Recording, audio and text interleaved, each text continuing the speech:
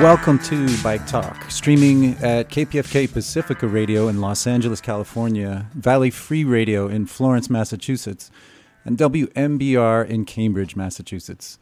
I'm Nick Richard. Today we have President of Friends of Northampton Trails in the studio for the first time. Hi, George. My name is George Kohout, and I'm glad to be here this morning. And then we got Robin. Robin has a show that's about to come on Valley Free Radio soon. And you're also a cyclist. If you would stay for a minute, because you had something to say about Northampton and finding the bike trails. I did, yeah. I just moved here from upstate New York and have just immediately fallen in love with the bike trails and have been really enjoying just going out and seeing how far I can go on them before flipping around and finding my way back home. It's a great network that extends from East Hampton through Northampton all the way through Hadley and Amherst at this point. Within 5 years, we hope to have created a full off-road bicycle multi-use trail from Northampton to Boston, all 106 miles, I believe. We'll also, within 5 to 7 years, be able to ride from Northampton to New Haven on the newly named Northampton to New Haven Canal Greenway. And that's about 96 miles, I think. So, Robin, you're in for a lot of riding, buddy. Fantastic. I've been loving every second of it so far. George, you had a question. Yeah, Nick, after you invited me to be on the show, I was wondering, well, what the heck is the tenor of this show? Is Nick into bike radicalism, controversy, or is it more just the presentation on the state of biking here in Western Mass? I know, Nick, you're from Los Angeles, where it's a different urban scene. I think there's some commonalities around the need for more bicyclists on the streets, the need for us to promote biking, get people out of cars so that we can help to meet some of our climate goals, our carbon-free goals. That's a big common thing between the two biking communities. I'd love to play an interview from Los Angeles with Scott Epstein. He's a candidate for the Council District 5. Mm-hmm. And he is an active transportation advocate. Some of the issues are bound to be the same, and I thought we could just play a little, stop, and talk about it. Sounds good. Good afternoon. This is Bike Talk, and I'm Taylor Nichols in Los Angeles. We are affiliated with KPFK out of Los Angeles. Today we have a special guest, Scott Epstein, who is running for Council District 5 in Los Angeles. Scott, welcome to Bike Talk. It's wonderful to be back at Bike Talk. Thanks for having me. I do want to say, full disclosure, that you and I are friends. We go way back. We both served on the Mid-City West Community Council, which you were the chair, and I was a co-chair of the Transportation Committee for a long time. What got you into the Neighborhood Council first? And then I want you, if you can segue into that, why are you running for CD5 council position? Yeah, absolutely. So I first ran for the Neighborhood Council back in 2012. And I just kind of wanted to get involved in local issues in LA. At the time, I had this sense that LA was on the move, that things were changing, that the 2010 bike plan had been passed. Right. We had this very expansive plan for new transit across the region. And there was much more conversation happening around our homeless crisis and other issues. And I kind of wanted to be a part of that civic awakening. And that's why I ran. And things very quickly snowballed for me. Within a year and a half, I was the chair of the council. We won a Metro grant for the streets, which was an amazing accomplishment. And I got to work organizing, bringing new people on board, particularly folks that shared my values around mobility and transportation and housing and homelessness and how we move forward in a progressive direction in Los Angeles. And I think, Taylor, you were the first person I recruited to that kind of wave that crashed over the Mid-City West region as we kind of created this new little hub of progressive civic action. One of the best things I think that we did on the board was the bikeway through the neighborhood. I wonder if you could talk about that, about getting the money for that and where that project is now. You know, a lot of people who listen to Bike Talk aren't just in Los Angeles. They're on the East Coast in Massachusetts. And I think a lot of the roadblocks that we deal with here, they deal with wherever they are listening. And I wonder if you could talk briefly about the neighborhood greenway that was developed, where you got the grant and where it stands now. Yeah. So the Greenway project was sort of the first thing I worked on in Mid-City West. I had studied the bike plan and realized that there was a huge opportunity. Nothing had been done on this neighborhood network of bicycle-friendly streets or neighborhood greenways or bicycle boulevards, whatever you want to call them. And so I kind of came up with a plan, which we got through the neighborhood council and passed as a vision statement. And that got on the radar of the city planners. And they ended up applying for this grant from Metro Los Angeles. And we got it, $2.3 million. I conceived the project in 2012. Right. Mid-City West passed the project in 2013. It was funded in 2015.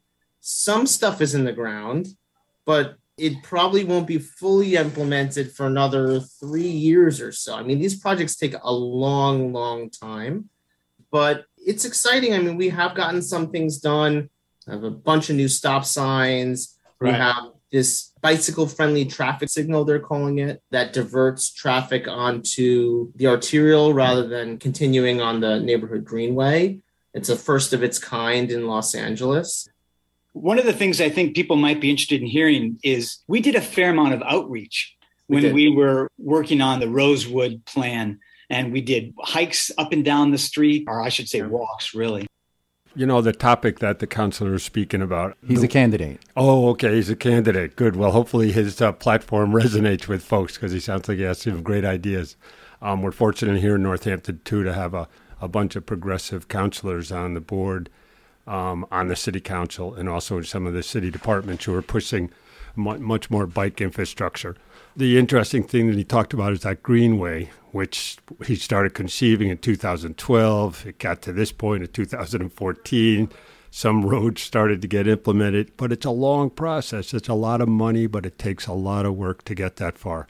We had a project about 3 summers ago as part of the Main Street redesign project, but unfortunately it wasn't promoted in a way that got the input from a lot of people downtown. So even after the small intervention was installed, there was so much pushback that the mayor decided to kind of take it off the streets, which was a lost opportunity, but a lesson learned, of course. Okay, now I'm going to skip to the next part where he talks about pushing for what you want.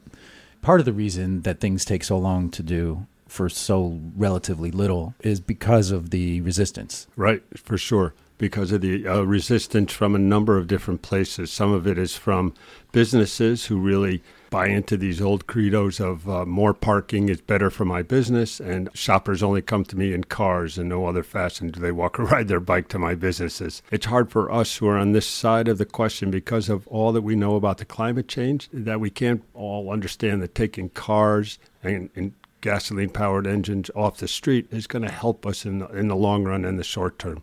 I often have a hard time and scratch my head. Why is there so much pushback? Most of it is around economics.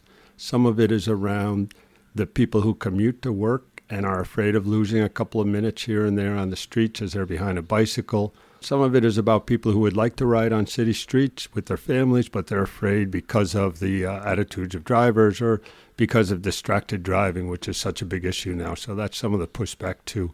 You want to hear what Scott has to say about staying focused on your message? Yeah. Okay, here. One of the big issues in the Mid-City West neighborhood, the West Hollywood area, was Uplift Melrose. Would you have supported that? Yeah. In fact, I was a champion of it.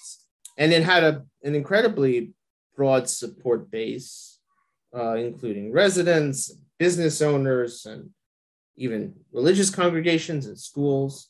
For the listeners who are not familiar with this project, it would have transformed Melrose Avenue, which is kind of like one of our key pedestrian corridors in the whole city, very famous, vibrant area.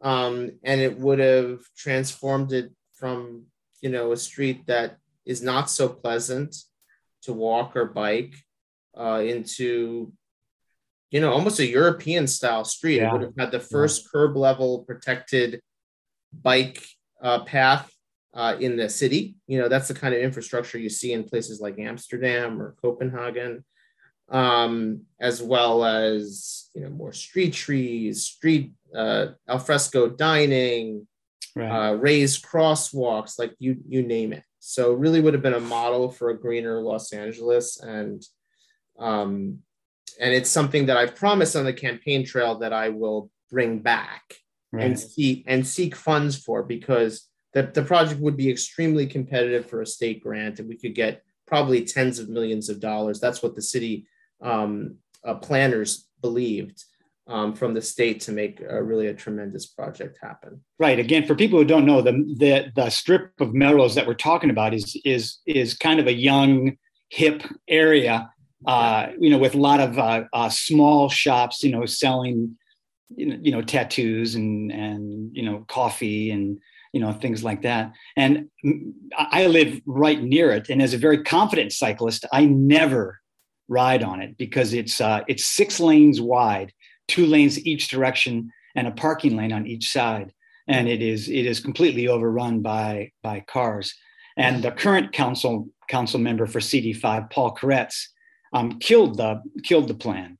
This was a huge disappointment in Los Angeles. This was what all the enlightened urban planners wanted to see: mode sharing in the middle of car-centric LA. It was going to be funded. They had $50 million that was going to happen, right? But their city council person killed it single-handedly at the last minute because he drove down, he said, the Melrose, and from his perspective, it would have been inconvenient. I feel like Melrose in LA is kind of like Main Street in Northampton. Yep, I think it's a great comparison. Just in the past year, the Department of Transportation basically offered the city a large sum of money, let's say $14 to $15 million, in order to redo their Main Street. The big purpose is that this would allow the city to open up the street and repair a lot of the infrastructure, the water, the sewage, transmission line, things of that nature. But having the street open like that, the DOT is also, and this is a federal message, which is great, wants to create safer streets for communities, which means wider sidewalks, narrower speed lanes, less street side parking, more bikeways. So the city, to its credit, opened up a large discussion with the community. The business community weighed in pretty forcefully that they, most of the business, again, I don't want to stereotype the whole business community, a good portion of the business community was fearful of losing their parking spaces, and the people would now avoid Main Street. A very committed group of activists, both from the climate side, tree champions, and bicyclists and pedestrian advocates, came together in a group called Main Street for Everyone to push back on some of the initial designs and say, no, we need more wider sidewalks, more tree plantings. We need 2 bicycle lanes, and we can live with just 1 travel lane, more or less, going in either direction, with a middle lane for turnoffs and truck deliveries. And that plan seems to be accepted pretty much by the city council and the mayor. And the DOT now is in about a 30% design stage, looking at those plans. But they also wholeheartedly supported it. As I said, it's a real kind of a federal and a state initiative to move more towards these safer streets. So it's unfortunate for Melrose Avenue, but maybe that councilor could come over here to Northampton Main Street in about 3 to 5 years and see what it could look like once our Main Street is redesigned. They could come here to Northampton. They could go to several other places. That's the great thing about the internet. We get to see all these short YouTube videos, these explanations about what small cities and big cities have done with their streets in order to reduce the traffic volume, in order to increase more the safety of pedestrians and bicyclists. So, so people with their families can get out on the streets and on the sidewalks and on the trails with their bikes and stay away from their cars. Yeah. We see a lot of examples out there, which are great. Yeah. So just shout outs to any places besides Northampton? Boulder, Colorado has done a great job. We often look to our European counterparts, which is great. I saw a video the other day of a bicycle parking garage that was 3 levels high, and it held, 15,000 bicycles. Yeah. So something like that just blows our mind. I mentioned that we had a critical mass or a bike party event the other day, and one of the participants was from Zurich, Switzerland. She came in, she was visiting her family, and she told us that last month at their critical mass ride, they had 10,000 bicyclists. Granted, Europe has a longer history of bicyclists and not the same love of the auto that America does, which is great for them. They have much more transportation and all, but we all envision when there's more bike parking garages in the town than there are car parking garages.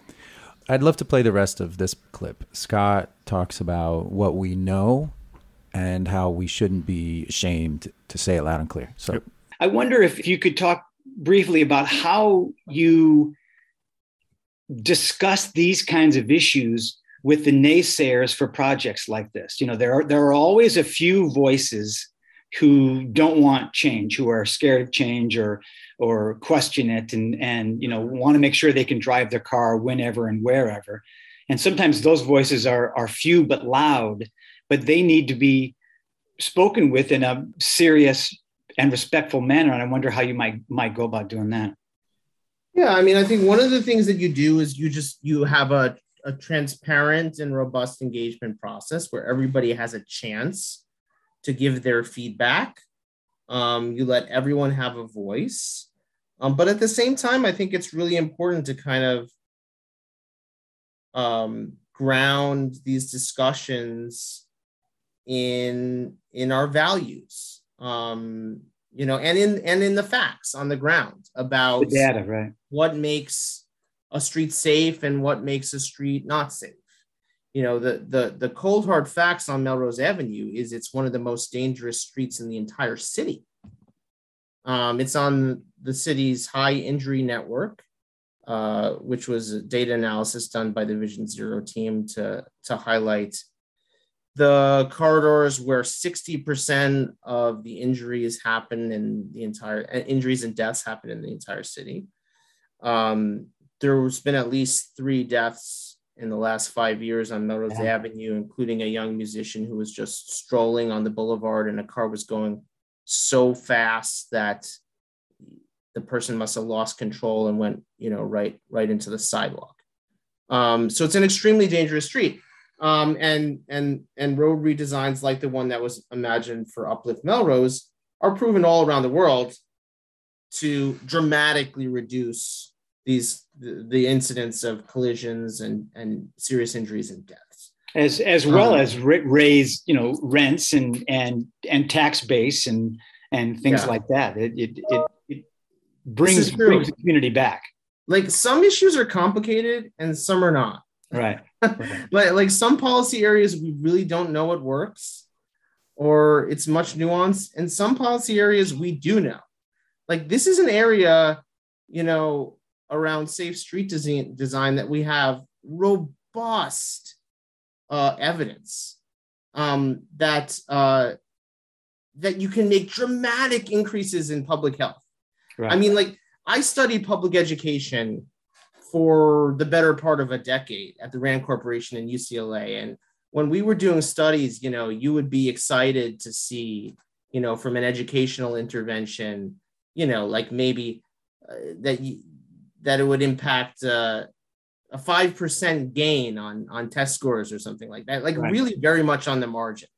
You know, with these safe streets designs, you're saying like we could save like 3 lives, you know, a life a year. I mean, it's just like incredibly powerful interventions that make that produce social gains. So why aren't more city council members fighting for these kinds of changes? Politics and perception and lack of courage. You know, I think there's still a lot of resistance among certain folks to the notion that my vehicle lanes are being taken away from me. It's going to have an impact on traffic. You know, you can understand it to a certain extent. We've all sat in traffic, and it, you know, and it takes time away from our families, and that's frustrating. And to feel, and I get that some folks feel like these road redesigns could exacerbate that problem. Well, how do you answer that it won't? I mean, because that's a common fear that if you take away a car lane, that's just going to make traffic worse. Well, so in a few ways, I mean, I think one thing is it's not always the case that it makes traffic worse. So that's important to recognize. Because some of these projects actually have negligible impact on the number of cars that can get through a space at any time. But I think it's also important to kind of expand the conversation about the outcomes that we care about. We've been talking in this interview for a while about traffic violence, but there's other things too. Clean air, carbon emissions. The transportation sector is the largest emitting sector for carbon in the state of California. So if we care about climate change, the number one thing we have to do is replace many vehicle trips with trips on transit or on foot or on bike. Right. Or scooters or whatever the mode may be. Alternatives to automobiles. Right. And that's an imperative.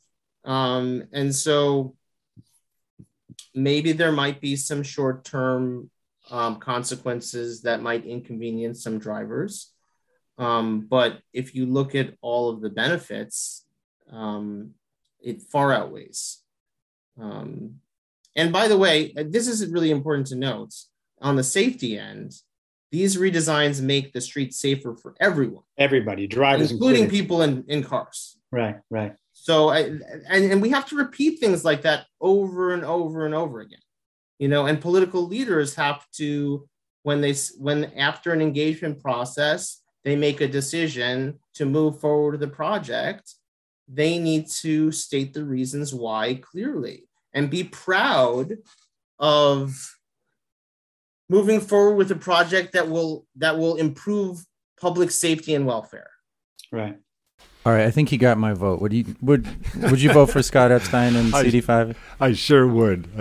I think he's got some good points there. One that I'd really like to talk to is this idea that change really happens when we look at data, and if we can support our changes with data, then it's things can be a little bit more implemented efficiently. An instance here in Northampton, in the past 6-10 years, we've implemented 3 roundabouts in major intersections. And when the first roundabout came in, people said, "Oh my God, how are we going to handle that? It's going to slow everything down." And it was a very bad 4-way red light thing. But data showed that in time, that any traffic accidents happen at a much smaller mile per hour kind of collision, so there aren't injuries involved. It's like at 2 cars traveling at 50 miles an hour rather than someone blowing through a red light.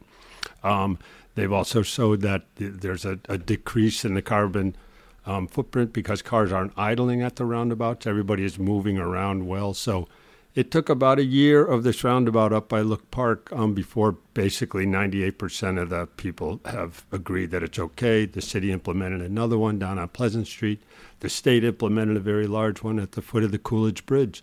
And sure, it takes a while to get over that change in driving habits and pedestrian habits, but I think everybody now has seen that the data was correct and it's improved the collision rates and the traffic pass-through rates and all. There's this weird inconsistency among people who are otherwise progressive when it comes to transportation issues. Like people who are progressives will lose their mind about a roundabout. Yeah, that's really, I totally get that. And I'm not sure why, other than it's just so innovative and so outside of their framework, their script, so to speak. They just can't deal with it. I also think we often suffer from the tyranny of the minority also. There are a lot of vocal people who are against this or that, but their vocal cries overwhelm kind of the silent majority who kind of talk amongst their friends or at home around the dinner table, and they agree with such and such a proposal, but they don't come out to public hearings or they don't write letters to the editor, but the vocal folks do. So that's something that we're always trying to get the regular Joe on the street to speak up about things that he or she cares about. Well, because everybody I talk to wants a speed bump on their street. They just don't want it on somebody else's street. That's right. Nick, I also have the pleasure of serving on Northampton's planning board for the past 8 to 10 years. And so I see a lot of neighborhoods that come to the planning board because of development And it's exactly that. Traffic is the number one concern. And it's so ironic that when we do a traffic study of a street and we really drill down to who's coming through, cutting through, it's the neighbors who live within a quarter of a mile who are really speeding on neighborhood streets. So There you go. Yeah. People are willing to go a safe speed within a certain number of miles from their house. Yep. And then they expect to be able to go faster. Right. It's just how far from their community they are. Exactly. Yep. So nobody's going to see them. Probably the same as littering. I don't know that for sure. But the other point that Scott made is that a lot of people react if you're eliminating 2 lanes of traffic down to 1. Well, of course there's going to be traffic jams. Well, ironically, the consultants, the traffic engineers that were hired to study Main Street in Northampton and eliminating traffic lanes, they've been able to model these new traffic signals and timing, and the technology of traffic signalization has so vastly improved over the past decade that we can do much more efficient movement of cars from one end of the city to another, just with the correct kind of signalization. Mm-hmm. So yes, reducing traffic lanes doesn't have a huge impact on vehicle traffic. You know, it is so interesting to balance Los Angeles with Northampton because they're so different. But then again, Los Angeles is a collection of neighborhoods. Yep. It's a collection of different neighborhoods. And, you know, we all want those small businesses in our neighborhoods to survive. We're fortunate in Northampton that there's a new group of younger entrepreneurs moving into town, opening restaurants, opening up shops, tattoo parlors, whatever it might be. And they are totally in favor of doing anything to increase the pedestrian activity and bike activity within Main Street and the surrounding areas. They know that Northampton, like Melrose Avenue, is a destination for people. They're not just driving by to pick up their clothes at the cleaners. They're driving by to go to park their car, to walk and have coffee, to meet some friends, to have lunch, to buy a couple of things. And you can't do that if our center of the city is all devoted to cars. I'd like to play another segment of Scott's interview where he actually connects transportation with housing, social justice, transportation, and land use. There's a big push here in Northampton and other cities for what we call infill. You know, if we're going to have new residences, let's try to build them within the city proper, the center of the city, so that we're not forcing people to get in their cars all the time to get a bottle of milk or to go out to eat. Let's see. My 3 priorities are ending homelessness in a compassionate way, comprehensively addressing our affordability crisis in Los Angeles around housing, and taking local action on climate change. And then how does transportation and housing connect? Where do those 2 problems meet? I really see them as 2 sides of a coin. What do we do with our public space and what do we do with our private space? And we need to be thinking about them in concert. First of all, one thing to note is that when we're concerned about affordability and social mobility and poverty, these 2 items are the top budget items that people pay for. Housing is the number 1 cost to families and transportation is number 2. And so if we can bring down the cost of housing and if we can allow people to live car-free, car-light, those are incredible engines for social mobility and poverty reduction. Right. So that's one way that these 2 are linked. And then we also need to be planning smartly around how transportation and housing align. CD5 is a very central district with incredibly important job centers like UCLA and Cedars-Sinai. We don't have much housing, and particularly not housing that is affordable to the nurse that works at Cedars-Sinai, to the kindergarten teacher at Carthay Elementary who will teach my daughter in the fall, to the line cook that's preparing your meal in Westwood Village. And so we need to build a lot more housing near those job centers and near transit. And that's a social justice issue. And it's also a climate issue because that kind of smart planning and to redesign our built environment is one of the keys to solving the climate crisis. Yeah, it seems to me that we're finally waking up and starting to have some 21st century housing, multi-use buildings where the ground floor is retail and then possibly offices and then housing above that or something. But we're still doing our streetscape with 20th century planning. Yeah. Great ending there. You know, we are here in Northampton also fortunate to have some pretty progressive zoning policies and a progressive planning department. So we've, for quite a while, had zoning that allows for commercial on the first floor, residential above, in order to get people to live downtown, because we know that mixture is what keeps a vibrant downtown. The piece around transportation, LA, you know, because of its large size, they have a great efficient bus network. Residents may differ with me on that, but I've used the bus in LA quite a few times, and it's pretty user-friendly. They have a light rail system that I've used. Those two things in and of themselves really help people move around, whereas Northampton, we have a bus network, but it's somewhat limited in terms of where it goes, how frequently it goes. So more work needs to be done on that, more funding for that in order to move people around the city. I think most cities and towns are understanding that there's a whole group of people who aren't able to afford to live in our historical single-family large lot houses. We need to be creative about developing smaller units for young people coming in and allowing them to live there. And they don't come all the time with 2 cars, 2.5 cars that they need to park in a driveway. They have a bicycle, maybe 1 car. So we don't need to have as much parking as we have had in previous years. The same thing with these large big lot stores or any kind of store that demands so many parking spaces per 1,000 square feet. I drive around all the time and look at these large empty lots and wonder, oh my gosh, what else could be done with that space other than saving it for cars that aren't coming here? So those are some of the other issues that we need to look at that LA deals with, as does Northampton. Over here in Western Massachusetts, the density is totally different from Los Angeles. How do you run a bus? You know, how do you do public transportation? You have to just subsidize it and make it work anyway. That's right. Just like so many other things that we subsidize, whether it's health or recreational fields, we just need to put more subsidy into bus transportation.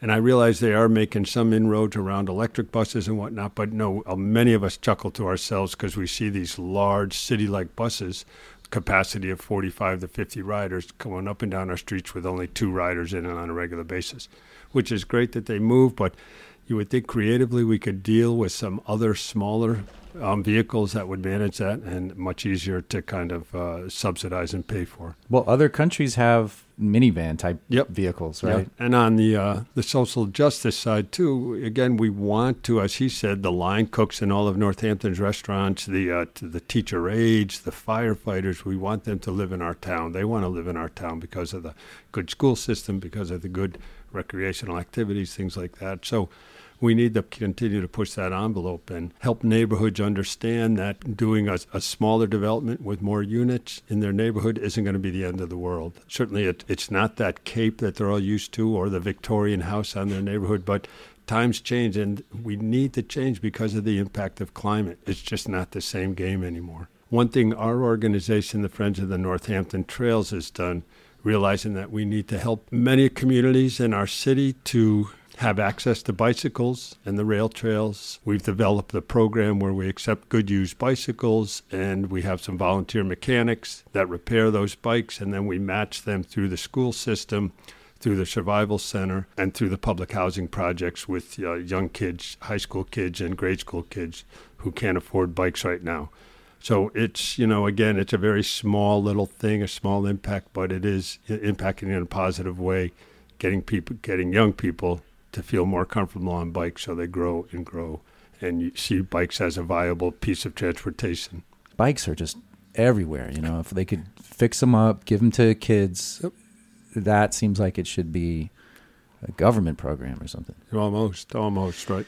Speaking of government programs, they talk about Healthy Streets LA, which is a ballot measure that would force the city of LA to implement its own mobility plan every time it repaves a street. The Healthy Streets Initiative, which is trying to get on the upcoming ballot, would force politicians to at least say no to the changes that are in the 2035 mobility plan if they are revamping a street or repaving a street. Is that something that you support, and how would you implement that?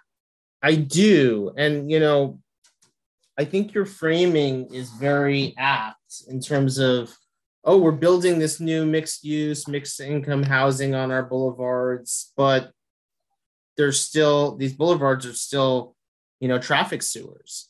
It's important to recognize that if we're not doing both things, it's a real social injustice, because you look at an air quality map of Los Angeles, and every major boulevard is an incredible hotspot. So if we're saying, oh, we're going to put all of this new housing on the boulevards, and then you don't make them green, livable places, that's really damaging to people's public health. So we need to be doing both at the same time. And this Healthy Streets Initiative is a great idea, which basically says when you're repaving a street, you got to follow the mobility plan and actually make it a green street. Which has already been approved by the city council and already been planned out, right? That's right. I mean, we had a robust engagement process that created this mobility plan, which is really very progressive. Includes a rapid busway network and protected bike lane network and a neighborhood greenway network, and it's basically sitting on a shelf. Right. And we're wasting money because the city, has to repave these streets and then is doing nothing to make them more accessible to people on foot, transit, walking, and we're losing an opportunity to kind of solve more than one problem at the same time. What do you think? Scott Epstein's my man. I'm going to get in touch with my son who lives in L.A. and tell him, see if there's some way he can support it, because anybody who has that kind of vision around mobility and, L.A. needs all the help it can get out there in terms of, it's so funny. I tell people that I visit L.A. on a regular basis, and they say, oh, my God, the traffic. And I say, well, it's pretty easy to do. It's not all that bad, really, if you plan in advance. And if you use the bus system and, you travel wisely. So it's not a horror show. All right. So let's let Scott talk about his events, and then we'll have you talk about yours. Okay. Sounds good. What upcoming events do you have in your campaign between now and the 7th? We have a very aggressive ground game. So I'm, going to be knocking doors almost every day.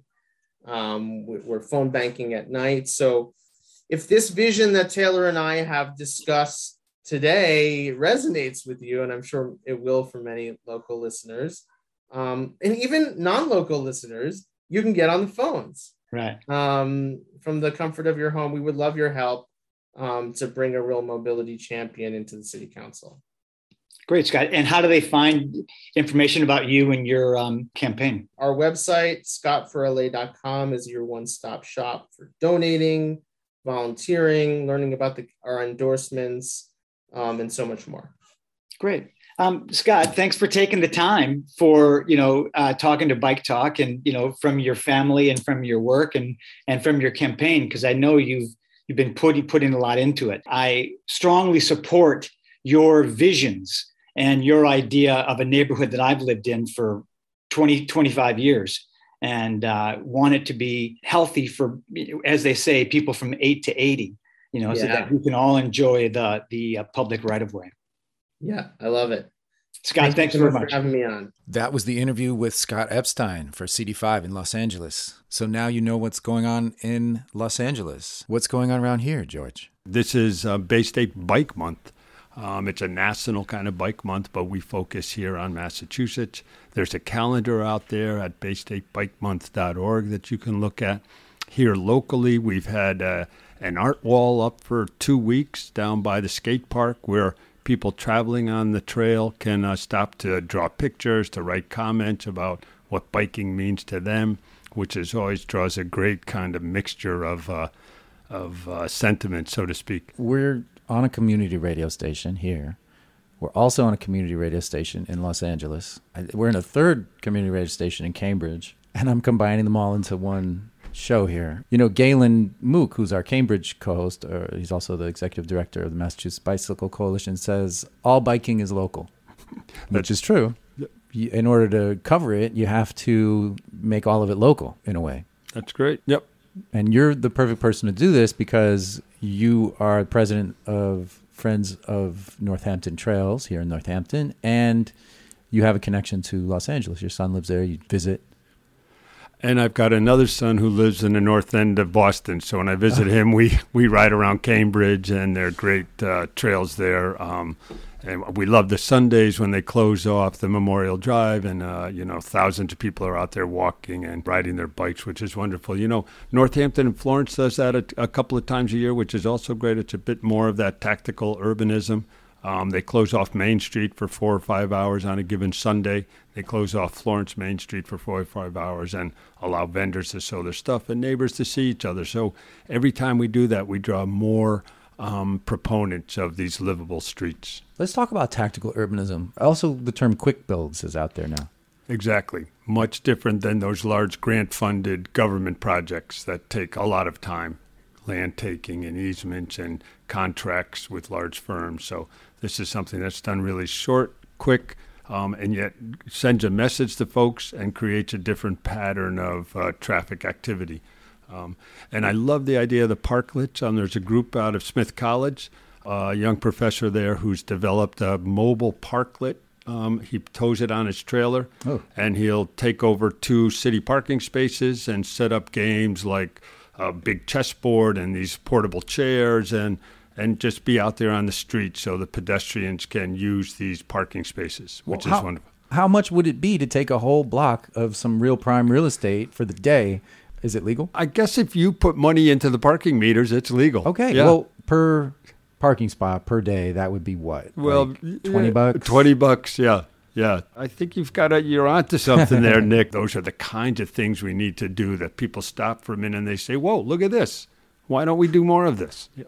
And I feel for those folks who work downtown and they need to park somewhere. Maybe they live out of town, they need to drive.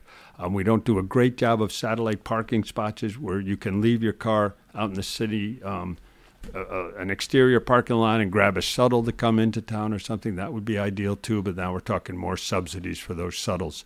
But people find it hard when you're employed at a restaurant or a shop to go out and feed meters or find a parking spot. So there's no doubt that some parking is always going to be needed, but I think we've gone overboard in the past 20 years in providing that for people who have cars. Yeah, the amount of convenience in so many areas, you're going to be an environmentalist and you're not going to make any sacrifices. And I'm talking to myself too. Self, I'm talking to you.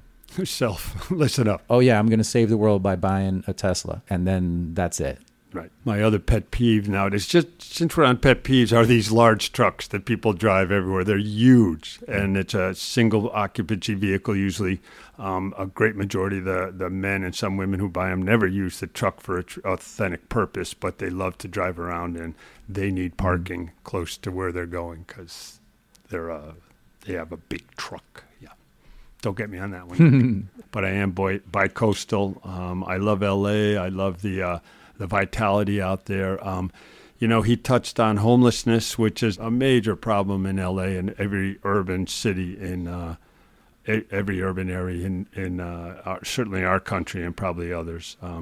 We struggle with it here. We get, as a president of the Friends of Northampton Trails, I'm the sounding board for a lot of complaints, sometimes congratulations, but often complaints about the trail. And one of it is about people who ride their bikes and they have to kind of see tents or encampments alongside the trails. And I try to explain to them this is a societal problem. These people need a place to live. They're not ready to go into shelters, so we're just going to have to live. Kind of like tagging on streets, There's an expression of somebody who wants to do that. Some people think it's art. Some people think it's crazy and should be painted over. But, we have to accommodate so many different lifestyles now in our communities. Mm-hmm. The Metro bikes in L.A., here in Northampton and the whole valley, the valley bikes have really filled a great niche, and we're so glad that the city of Northampton really has pioneered it, and the company Bay Wagon has done it. It's a wonderful job. Yeah, they're awesome, and they're everywhere, and it's a great way to get on the trails. And thank you, George Kohout from Friends of the Valley Trail, Friends of Northampton Trail. It is a valley that we're in. It is. And thanks for coming on. Great to be here with you and your listeners in 3 cities. Get on your bike, sit on the seat, put your feet on the pedal, and run around. Get on your bike, sit on the seat, put your feet on the pedal, and run around. Get that car out of my way, I wanna ride my bike today. Keep it fit, get me there, I won't go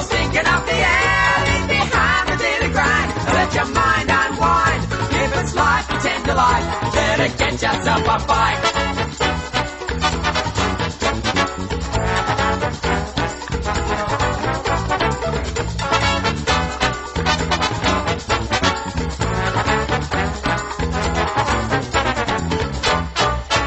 Oh, get yourself a bike. Oh, get yourself a bike. Oh, get yourself a bike.